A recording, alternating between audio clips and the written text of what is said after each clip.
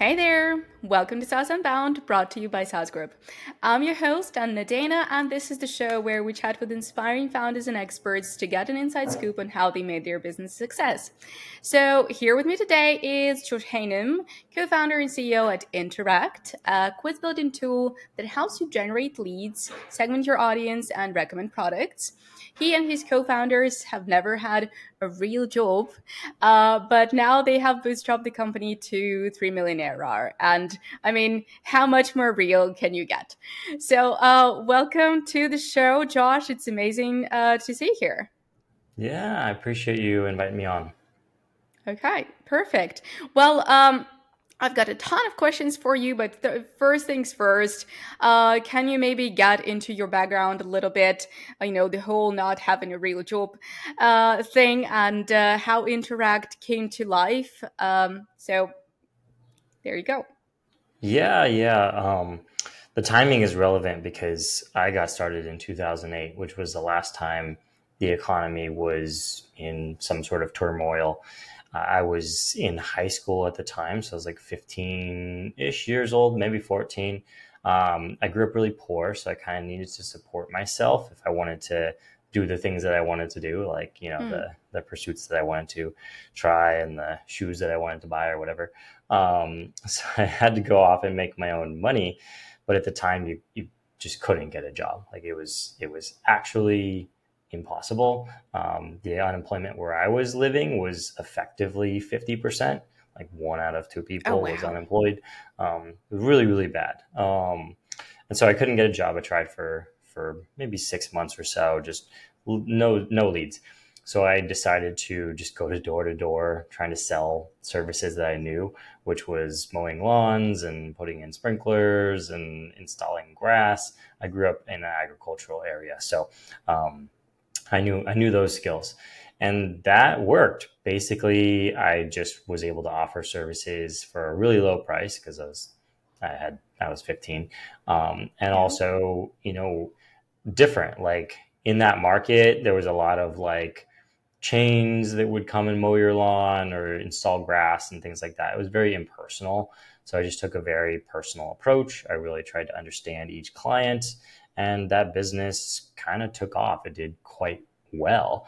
And then I was hooked. So, like, since then, that was 15 years ago now. I've just always done the same thing, like look for opportunities in the market, found things that I enjoy working on, and then built up companies. And now with Interact, it's even more fun because we have a really good team that I can work with and learn from as well. Okay, that's a super inspiring story. I love when it's a movie kind of story here on the podcast. But amazing. So, one thing, this is not the first quiz building tool that we're talking about here on the podcast. And at first, when I got to learn about those, I thought, okay, well, I did use one a few years ago. It was completely free. It didn't, for me personally, just because I was also such a rookie. Like I didn't know anything like how to make a good quiz or anything, but it didn't bring me any value back then. And I was like, okay, so how how valuable, or like at the end of the day for you, how profitable can this be? Right? It's just a questionnaire basically, right?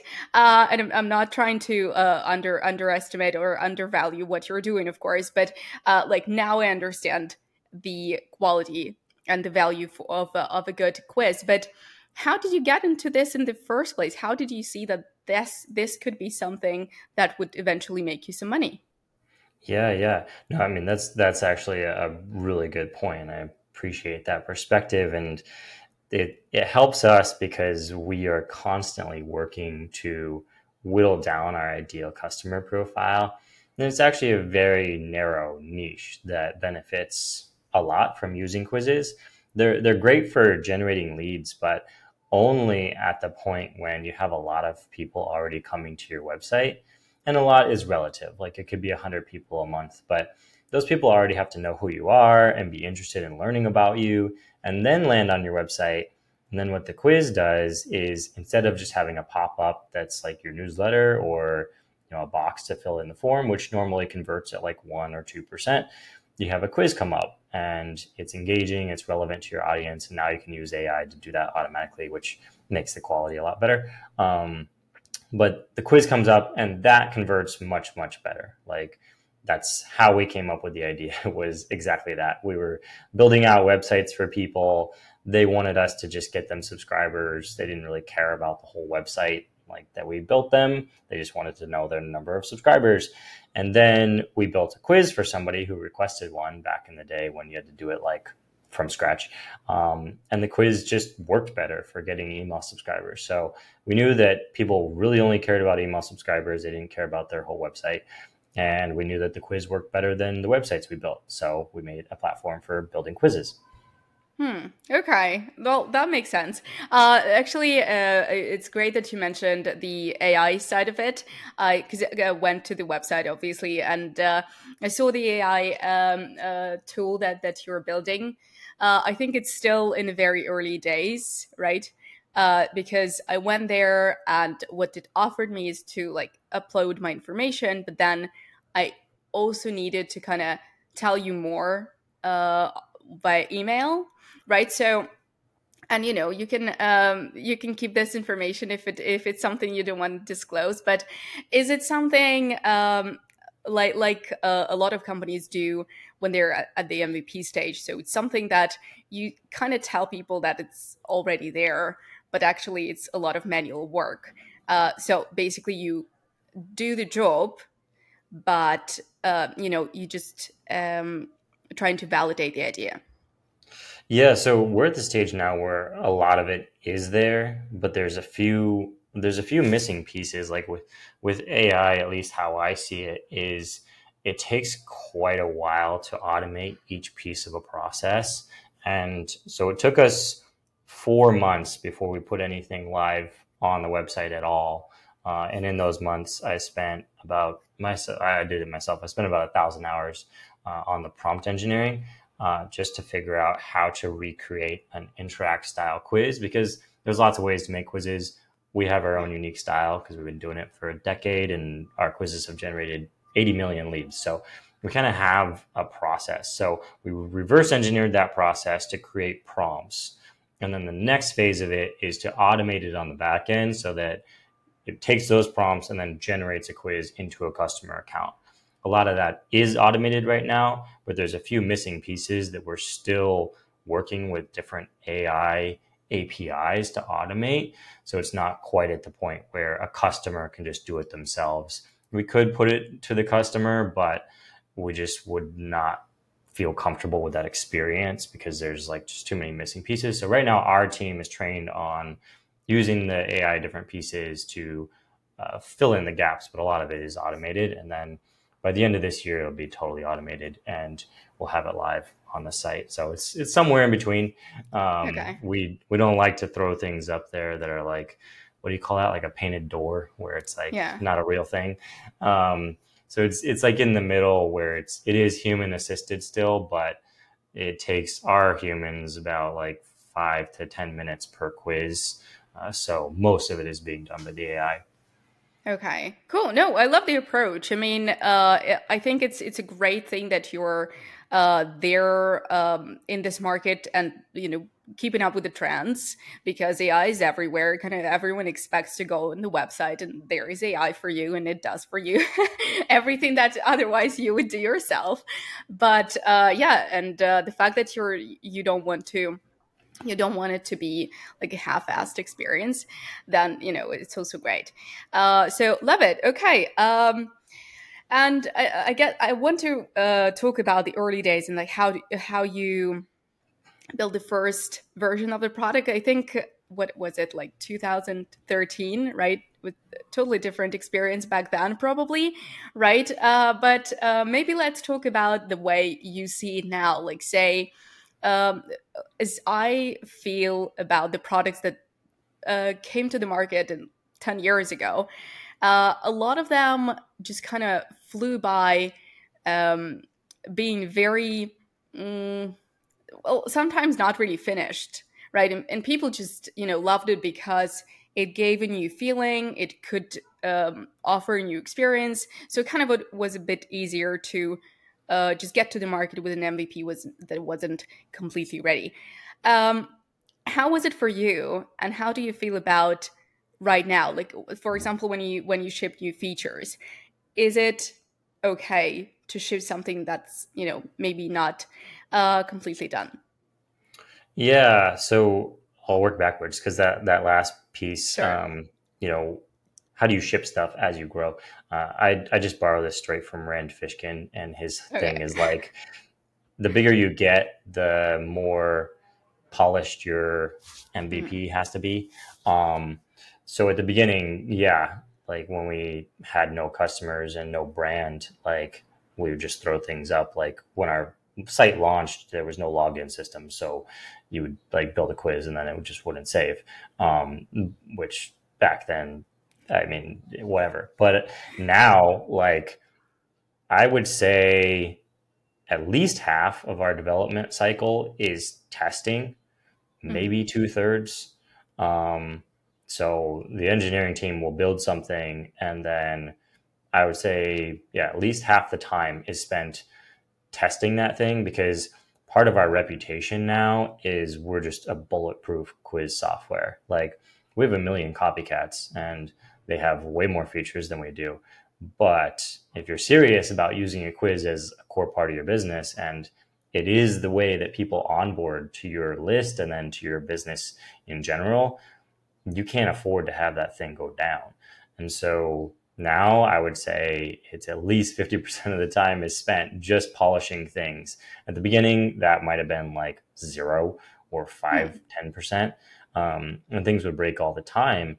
We were also figuring out how to build stuff in the first place.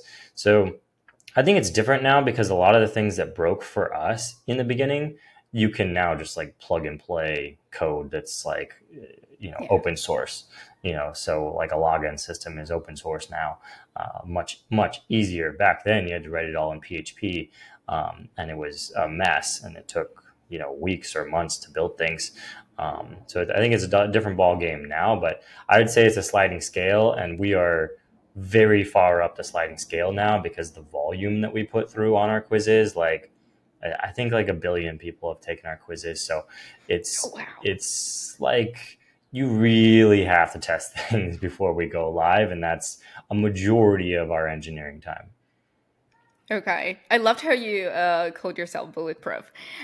So, what what gets a founder there? What gets a founder to the point when he thinks it's bulletproof, and you're also very firm on the fact that you may not have too many blows and whistles, but you are very reliable to businesses that have this as a core of their operation.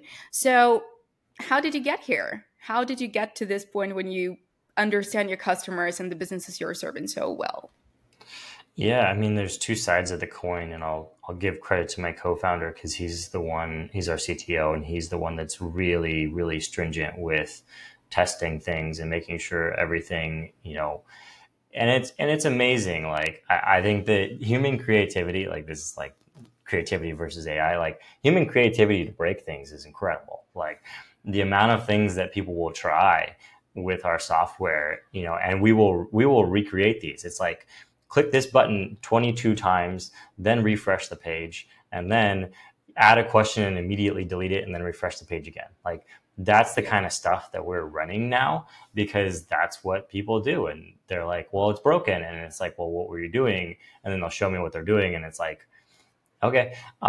So he's been very, very good at that. And our engineering team now that is taking that ball and carrying with it, everybody kind of has that same ethos of like, we want to make sure that we're testing these things because that's what our customers really care about. Like everyone uses technology differently, interfaces with it differently. They don't use it in like the perfect linear way. Neither do I. Like nobody does. So that's definitely his side of the house. On my side of the house, understanding our customers has really just been like talking to them a lot. Like I've personally had at least 10,000 conversations with our customers. Wow. Our team, our most tenured team member is at 6 years, and she's probably had close to that number at this point, maybe a few thousand less. And then our newer team members are talking to customers 3 to 25 times a week. That's And crazy. that's just our ethos. Like, we can't understand what they're facing and what they're really dealing with. And what we've learned, right, is that time is their most valuable asset. And so even if we may not have like the most full featured thing that has like all these crazy features built into it, if they spend 2 hours building something and then it breaks, that's way worse for them than, you know, sacrificing one little feature here, but they can build something and then not touch it for 10 years. And we do have Yeah. customers that are approaching that number now, where it's like you build a quiz, it does really well on your site, and you just don't touch it. And that gives you back what really matters, which is your time.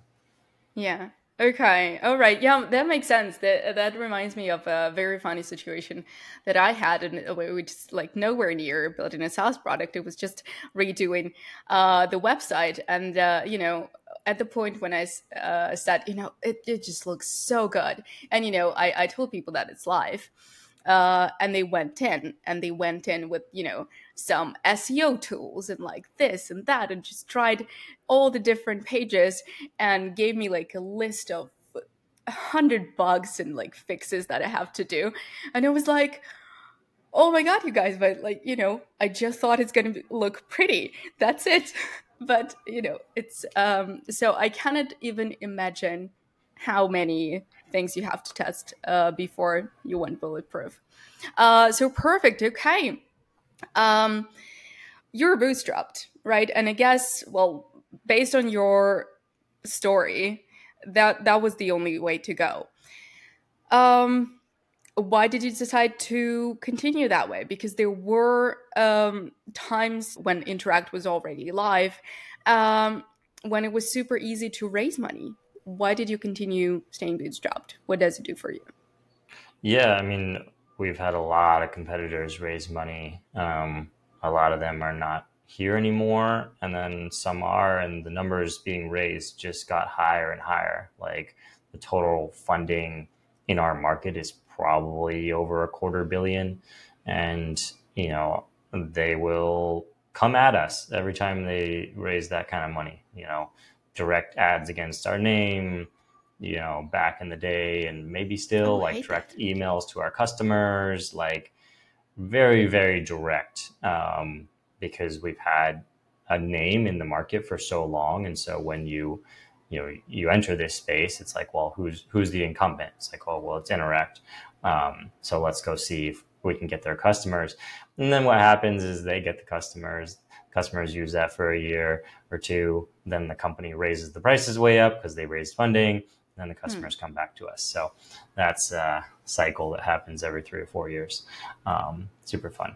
Um, but I kind of want to, on that note, I really want to raise a topic of ethics in advertisement and marketing, especially in SaaS, but that's probably a different kind of conversation. Yeah, please tell me more. Yeah, no, I mean, the ethics thing is crazy. One short story on that, like in 2014, 15, remember Brexit, Yeah. like the EU UK thing. Um, we were being used by the government of the United Kingdom Oh, to wow. make quizzes to help educate people about Brexit. Like, how much do you know about it? No data was being collected in our thing. On the other side, there was this company called Cambridge Analytica, who was using quizzes to steal people's information and then manipulate the election. There's like a Netflix show about it. It's a crazy thing. Hmm. Um, but yeah, for like a year and a half after that, no one wanted to touch quizzes, and we almost like went out of business, even though we did nothing wrong. It was just like quizzes got scapegoated by Cambridge Yeah. Analytica. So, anyways, Oh, wow. ethics has been Okay. a big part of our story. And just like we've chosen to like be very bulletproof, we've chosen to just like never touch any of that like sketchy data stuff. And it's like data comes through the quiz and goes to our customers and nothing else. That's it. Very, very simple. Um, Okay. But anyways, Oh, thanks for yeah, sharing. yeah, of course. That was a wild story back in the early days.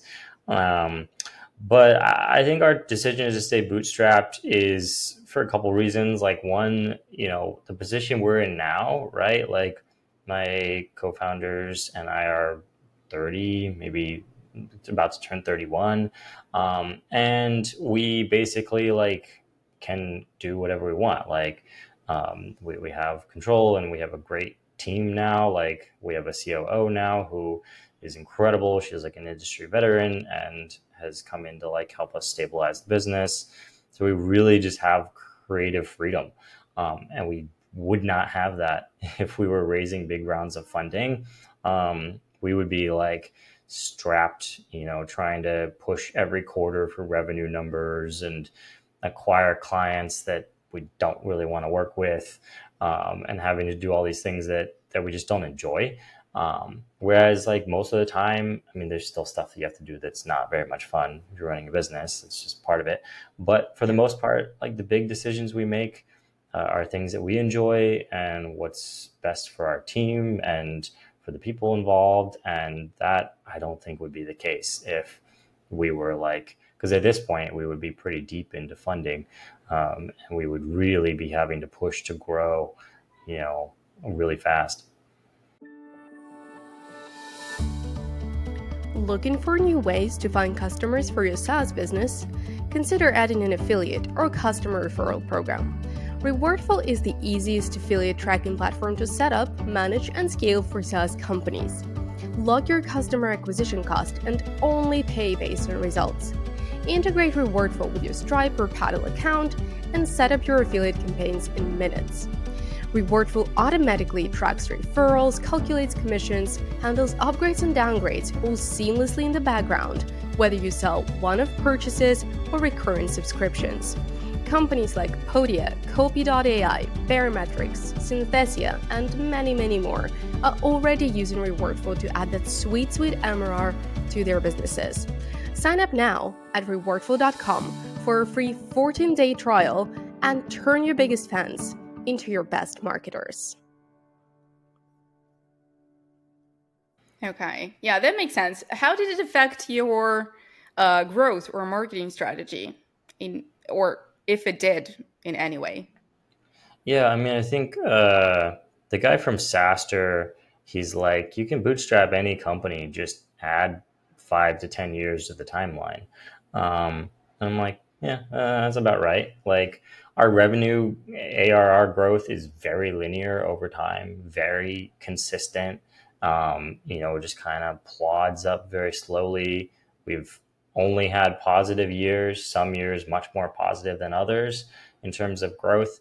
And I think the way that we grow is just like we talk to our customers, then we understand what they're actually dealing with, we implement that into our product, and then we talk about it through whatever content channels are popular at that point in time. Like content channels have changed so much since we've started, Yeah. from like Google to socials and now like micro socials and then now kind of back to Google. I don't know. But whatever platform people are on, we just like talk about the solutions that we've found through content. And that's kind of all we do. We don't like push the envelope on, trying to, force the issue or grow faster than makes sense for our business and keep it profitable so that we don't have to make like crazy decisions.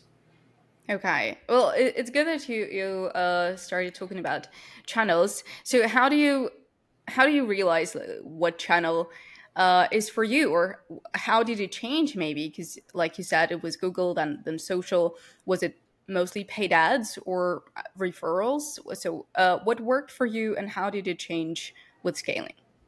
Yeah, no, we've never really run paid ads. We've tried a few times just to see what it's like. Not really our wheelhouse. We have a little bit of a referral program. It's a really small part of revenue though, and really what we do is we just talk about this industry. We talk about quizzes and we talk about email marketing and we talk about growing a small business and we talk about the mental side of it, like staying motivated and things like that. And when we got started, like Google was kind of the go-to where people were learning. So we had a lot of blog content. Then a few years on, we took up podcasting. So we have a podcast that's been going for a few years at this point. Then we took up YouTube when that started to take over and people were going to YouTube to learn. Then we took up Instagram and TikTok and LinkedIn and Twitter. So we kind of just like adapt, the things that we talk about, which is helping our small business customers grow their businesses.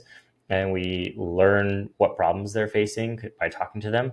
And then we like figure out some solutions kind of by like either our own research, which is a lot of the time, like we'll go out and try to find the answers ourselves. And then we'll share those answers onto those platforms. And then just whatever platform comes up, like honestly, like it changes all the time. Like, I don't know. It's all kind of the same to me. I'm like, it's the same stuff, whether it's on, LinkedIn or Google or Twitter or Instagram or TikTok. Like it's the same stuff. It's just like a different platform and a different medium for sharing.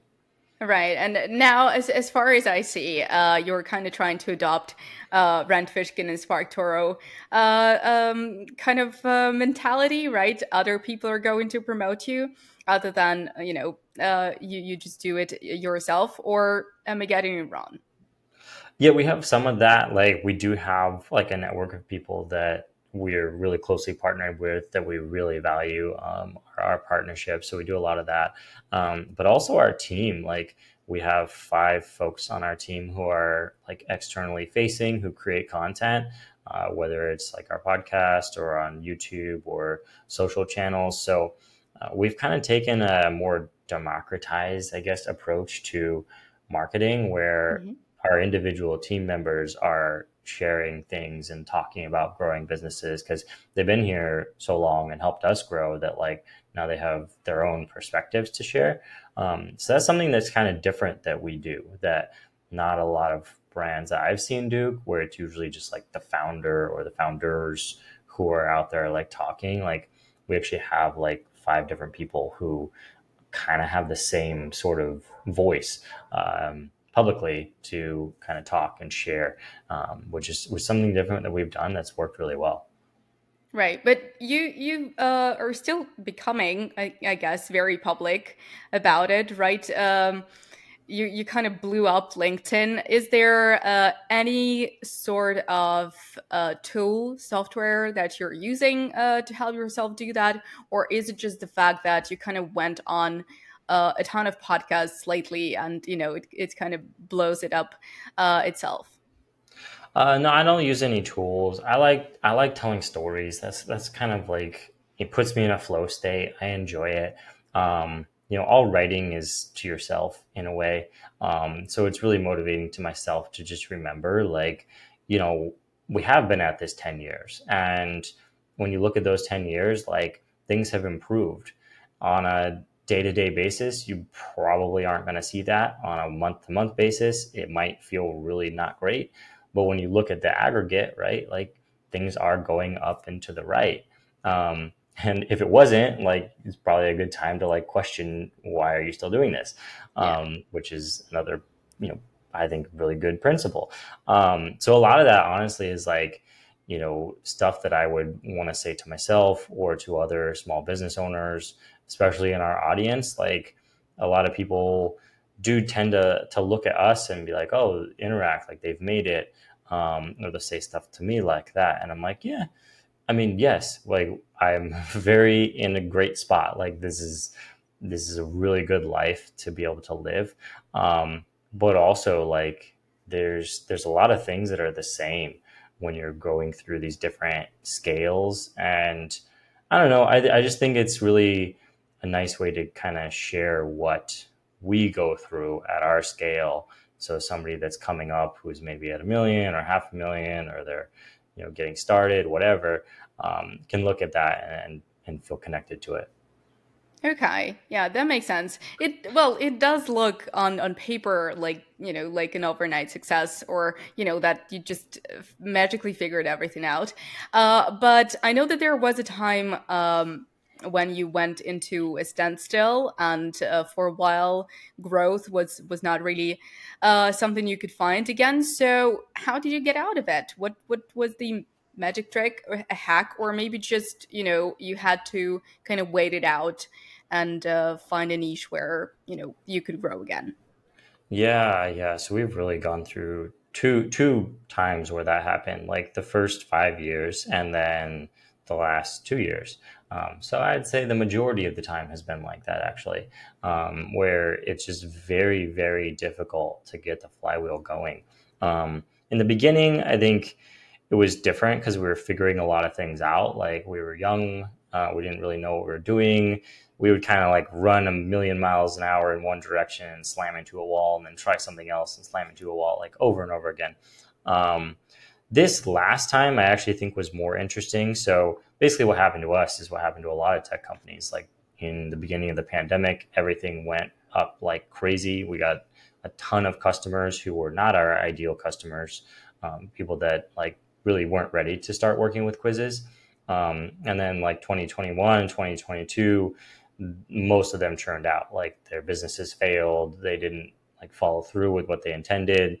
As soon as the doors opened again, from the lockdown, we saw just crazy pullback, which makes sense. Like, everybody's been traveling the last 2 years, and I don't blame them. Like, he's stuck inside. So what we learned at that time is more interesting because there wasn't necessarily anything new for us to figure out. Like, oh, we need to go and solve this problem of like, how do you make a quiz in this way or that way? Or how do you like, go to market or whatever. Like, the stuff we were doing was the right stuff. And so this time around, I found it really fascinating because what we were able to do, since like, we have been profitable and we've been really smart with our money. So like, we didn't really have to worry about like the drawback in terms of like doing layoffs or anything like that. We just basically looked at our whole business and we were like, all right, let's like pick this thing apart one piece at a time and just make it better. And it was really slow, like, and it is still slow. It's always slow. But what I've seen, like, in the last 2 years, like since the slowdown started, and now we're on the other side of it where it's picking up again, we've just gotten really, really, really good at self-analyzing our own business, pulling out a piece of it, making it better by understanding like what our customers need, and then putting it back in place. So we've like modularized everything on both sides of the house, like whether it's marketing or product. We've put in a lot of systems. We've gotten better at understanding how to prioritize and move through things and hit deadlines more accurately. So we've just gotten like so much better across the board, and each person, and then also as a unit, we've gotten better at that. And so like, there was nothing crazy this time. That's my favorite part of it. Like, literally nothing changed, like in terms of like what we're trying to do and how we're trying to do it. We just got better at that process of like understanding customer needs and executing on it and then sharing content about it.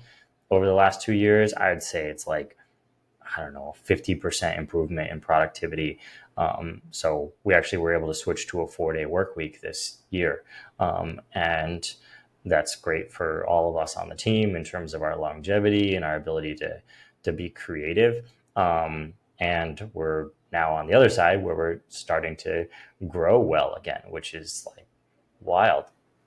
Super cool. I mean, I really enjoy this story, and it just looks like you're matured in a very sustainable way without the crazy panic attacks about the business going underground, or and like the whole conversation. I kind of feel like I could have been talking to a million times founder in his 60s, but you're super young. Like, how do you how do you keep calm? How do you keep this sustainable growth?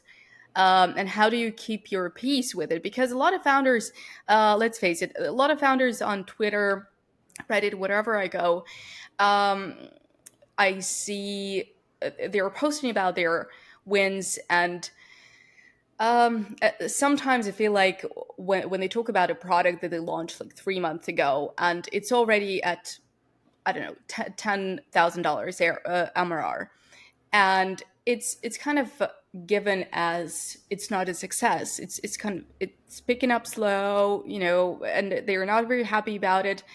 And when I think about it, I think, well, this is not true. I mean, this is a huge growth. I mean, you got to $10,000 in like without people knowing about you in 3 months. Tons and tons of founders dream about that. This is just, for some people, it's a dream come true. So, and that's why I feel like SaaS business is a bit in an unhealthy state right now, because everything's fast. Launch your company in 3 weeks, launch your companies in 3 days. So how do you keep going for 10 years with the linear growth, with all the ups and downs, and stay sane? Yeah, it's a good question. I mean, I have a lot of help. I have one business coach that I've met with every week since 2016, and he's like part of our team now and is just a pivotal part of staying sane. And he's older and has seen a lot and worked with a lot of people, so I'd give a lot of credit to him. And then I have a second business coach that I started meeting with in 2017, and I've met with every other week since 2017. And then I have a really good support system in my personal life, like my partner and friends and family that I just lean on a lot for personal growth. And so, it's kind of just been, the refinement over time of like, why am I freaking out about this? Okay, let's try to unpack that. Why am I freaking out about that? And I think the thing that like really destroys business progress is like following the ups and downs too much, and like forgetting that like really what's going to matter is just like staying focused and working on those little things every day. And that's what's going to lead to that long-term growth.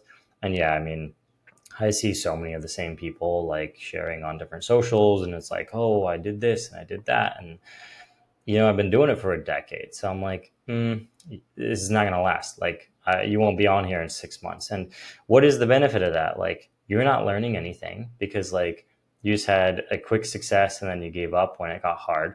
And then for your customers, that's what I really think about. I'm like, gosh, like these people that are investing time using your product, especially if they're creating something using your product and then it just disappears overnight.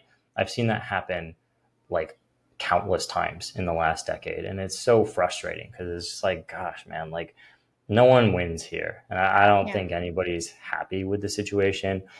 I would say what really helps with like staying in it for the long term is like enjoying the micro process. Like, I'm not even going to say like, I'm going to take it down below the process because everyone says, oh, enjoy the process. Enjoy the micro process. Like, specifically what I enjoy is like, we'll launch a new channel and we'll go from 50 views a month to 75. And like, when you extrapolate that out to like our whole business, it's like that means literally nothing. Like that does nothing for our company. Like, millions and millions of people a month see our quizzes. Going from 50 to 75 doesn't mean anything. But in that 50 to 75, you can understand why, and you can work on your process and get better at your writing or your video or your podcast or whatever it is that you're getting better at. Same with like how we develop product. It's like, how can we get just a tiny, tiny bit better at our product cycle? Like this product cycle goes better than the last one by 0.5%. And that's a win, and you celebrate that and you see that. Because honestly, I think that's how everything works. Like this like fast growth stuff, even the AI coming out, it's like the AI seems fast because these models were made in the 1960s, and professors and researchers have been working on it since the 1960s, and now it gets put into a chat bot and you think it's genius, but it's like it's not. It's literally been like 5 decades of work, and that's the reality. And then I think that's actually what's really enjoyable. And so my heroes are people like James Dyson, the guy that made the vacuums, and he worked for 30 years to figure his thing out. And the people that made like Porsche, who same thing, they worked on basically one car for 50, 60 years.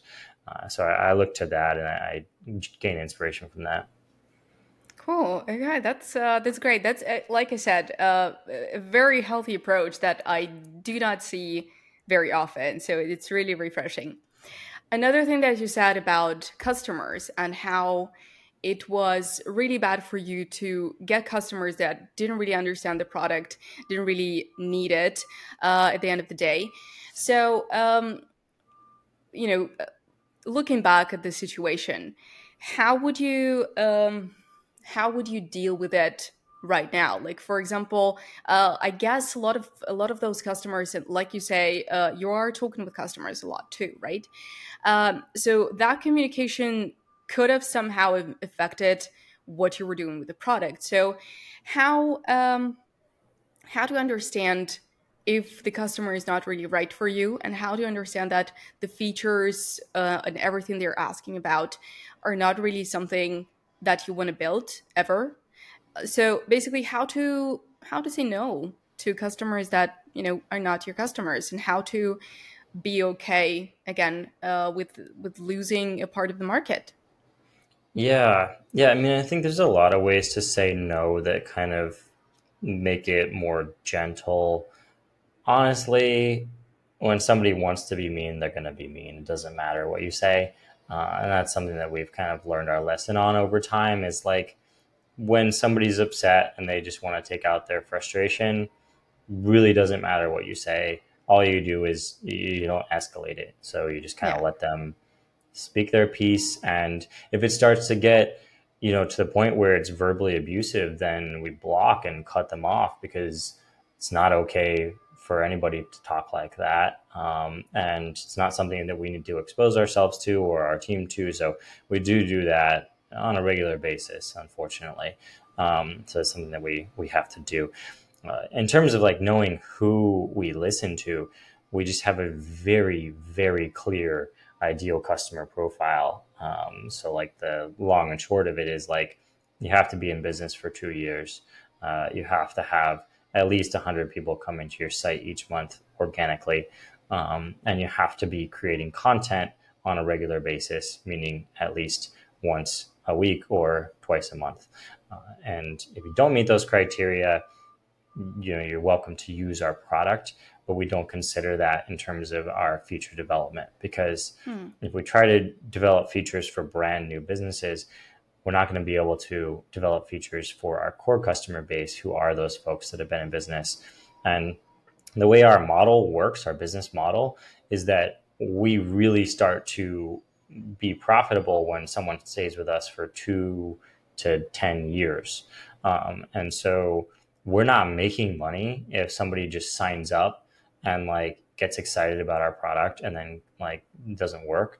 And there are businesses where it's front loaded, where they do make money if someone signs up because they're excited and then churns. That's just not how ours works. So we don't really profit unless somebody's going to be in it for the long term. So then we have to be really, really careful with who we invest in on our side, because we can't invest in everybody that's like, oh, that's cool. Let me try that out, because building and implementing a quiz takes time, just like everything takes time. So we're just really, really stringent with how we filter out our ideal customer profiles. Okay. And was there any aha moment when you were doing that? What helped you the most in figuring out who you're selling to? Yeah, actually, the story of Porsche, the company, the car company, Okay. because they're owned by Volkswagen, and so the way their business works is they have Volkswagen, they have Audi, which they also own, and they Hmm. have Porsche, and then they have Lamborghini. So they own all those brands. And in their business, right, like the majority of their customers buy Volkswagens, which is like a regular car, regular price, like you know, I don't know what segment you call that, economy pricing. Yeah. And then you have your Audis, which is like slightly more advanced and more expensive. And then you have your Porsche, which is like your premium. And then you have Lamborghini, which is like your full custom everything. And our business is the same. Like 80%, 70% of our customers are Volkswagens, where they come in and they just want something that works. They want something that's functional. They want to pay a low price that corresponds to our lowest plan. It's called our light plan, our entry level plan. And then about 15 to 20% are outies, where they want something with more bells and whistles, more features, they want more support, and they're on our middle plan, our growth plan. And then a few customers are going to be the Porsches, and they're on our Pro plan, so our top plan. And then we don't work with Lamborghinis. We refer to a partner software that we just kind of refer people to when we don't, because we just don't do custom stuff. That's the decision that we made. And so it's really easy for us now to say, like, what is this? And then we have our tire kickers, which are the people that come in and they have a billion questions, but they're not ready to buy something. And we just don't entertain those people at all. We have a ton of content. We have a lot of stuff publicly, but we have 12 people on our team and 7,500 customers. We can't talk to you for 3 hours if you're not serious. And it's also not good for you if you're just like out there blabbing about stuff all day long. Yeah. So we really quickly, we put somebody in a bucket very quickly, and our team is very good at this. And then we have boundaries on our side of like, we can spend this much time with a Volkswagen customer, this much time with an Audi, this much time with a Porsche. And that corresponds to how much they're paying, so that we are not giving more than they're actually paying us for, because that's a disservice to all of our other customers. Because our Porsche customers are getting a disservice if we spend too much time working with a Volkswagen customer. And so that was a huge breakthrough for us, just to put that analogy in place. And then all of us are very quick to just spot which category is this person. And then it's much better for our customers as well, because they know what they're getting, they know what they're paying for. There's not this like gray area of like, maybe you can help me, maybe you can't. It's just like there's very clear boundaries. Yeah, okay, that's super interesting. It reminds me of another podcast I did with Baptiste from Crisp, and he's a huge believer in customer support, and that you have to talk with people. But we were talking about the way they do customer support, because they are, I think, even smaller team, and they also are introducing AI into Crisp, and I was like, doesn't it kind of sorry, what's the word? I'm so smart in my own language. It's kind of fighting with with your own beliefs that, you have to always talk with your customers. And he's like, well, sometimes customers ask really dumb questions that they can actually Google.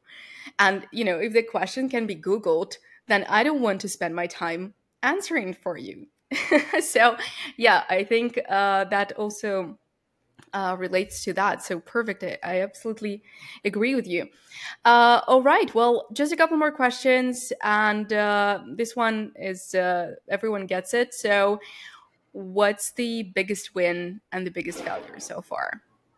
For you personally, as a founder, or maybe for an entire company? Yeah, I think the biggest win is our team. Like, our team is incredible. Like, everybody's autonomous. Everybody owns different aspects of the business in terms of like deliverables and being accountable for things. And what it allows us to do is just have a lot more longevity, because nobody's getting burnt out trying to wear a million different hats. We all pick each other up and support each other. No one's trying to like take credit for everything and, divvy up the pie of like who did what. And it's incredible, because I think it allows all of us to just focus on our craft and get better at what we do, which is really what's enjoyable. I think the biggest failure is something that you alluded to earlier with the Twitter people who talk about their overnight success. And when we got started, the really, really dominant narrative was growing 10% per week, or else you're not a real company. That was like an unhealthy narrative. That was just it. It's like, if you're not growing 10% a week, give up and try something else, which I think is absolutely incompetent in terms of that advice. But that was hard to fight against. We were based in San Francisco, and that was all around us. And we tried so hard to grow at that rate, and nobody won from that. Our customers didn't win. We didn't win.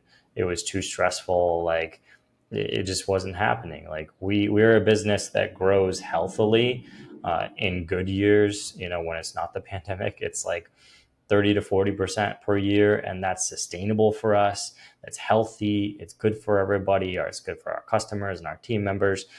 So trying to like push that boundary and keep up with the people who are honestly inflating their numbers anyways was really bad for us. Yeah. Twitter can really put you in a very bad headspace. But okay, thank you so much for sharing that. And just one more question. I know you're a big fan of Brent Fishkin. Is there any other person and any other company that you're super inspired by? Because we did an episode with Brent. Is there anyone else that you're really inspired by and would love to see here? That's a good question. I feel like in the current state of things, I should probably know if she's already been on, but has Melissa Kwan been on? Yeah. Okay. Yeah, she did. I figured she was. That's the only one that's coming to mind right at this moment. Honestly, I get really inspired by history. So I like the Acquired podcast. I listen to like all of that, like the Founders podcast. I listen to all of that. So I read a lot of like biographies because like, I don't know, there's not that many like bootstrapped folks, at least that I've been able to find. Yeah. Okay. All right. Then I'll keep looking. The search goes on. Yes, that's true. But Josh, it's been an incredible story. I absolutely enjoyed it. I'm really looking forward to seeing what you do next. And we'll continue following you on LinkedIn and see what you're up to. Yeah, thanks. Well, appreciate you having me on. Thank you so much, and take care. That was yet another awesome conversation on SaaS Unbound. We're always looking for new guests to share their experiences. We mostly talk with bootstrapped SaaS founders, and if you're one, reach out to me directly at anna@saas.group or find me on LinkedIn. If you're not bootstrapped or even not SaaS but have a great story to tell, we want to hear from you too. And obviously, SaaS Unbound wouldn't be possible without the SaaS Group, a founder-friendly private equity company that buys awesome businesses that people love to take them to even greater success. If you're thinking about selling your company or just exploring your options, feel free to visit saas.group, fill in the form, and expect a response in under 24 hours.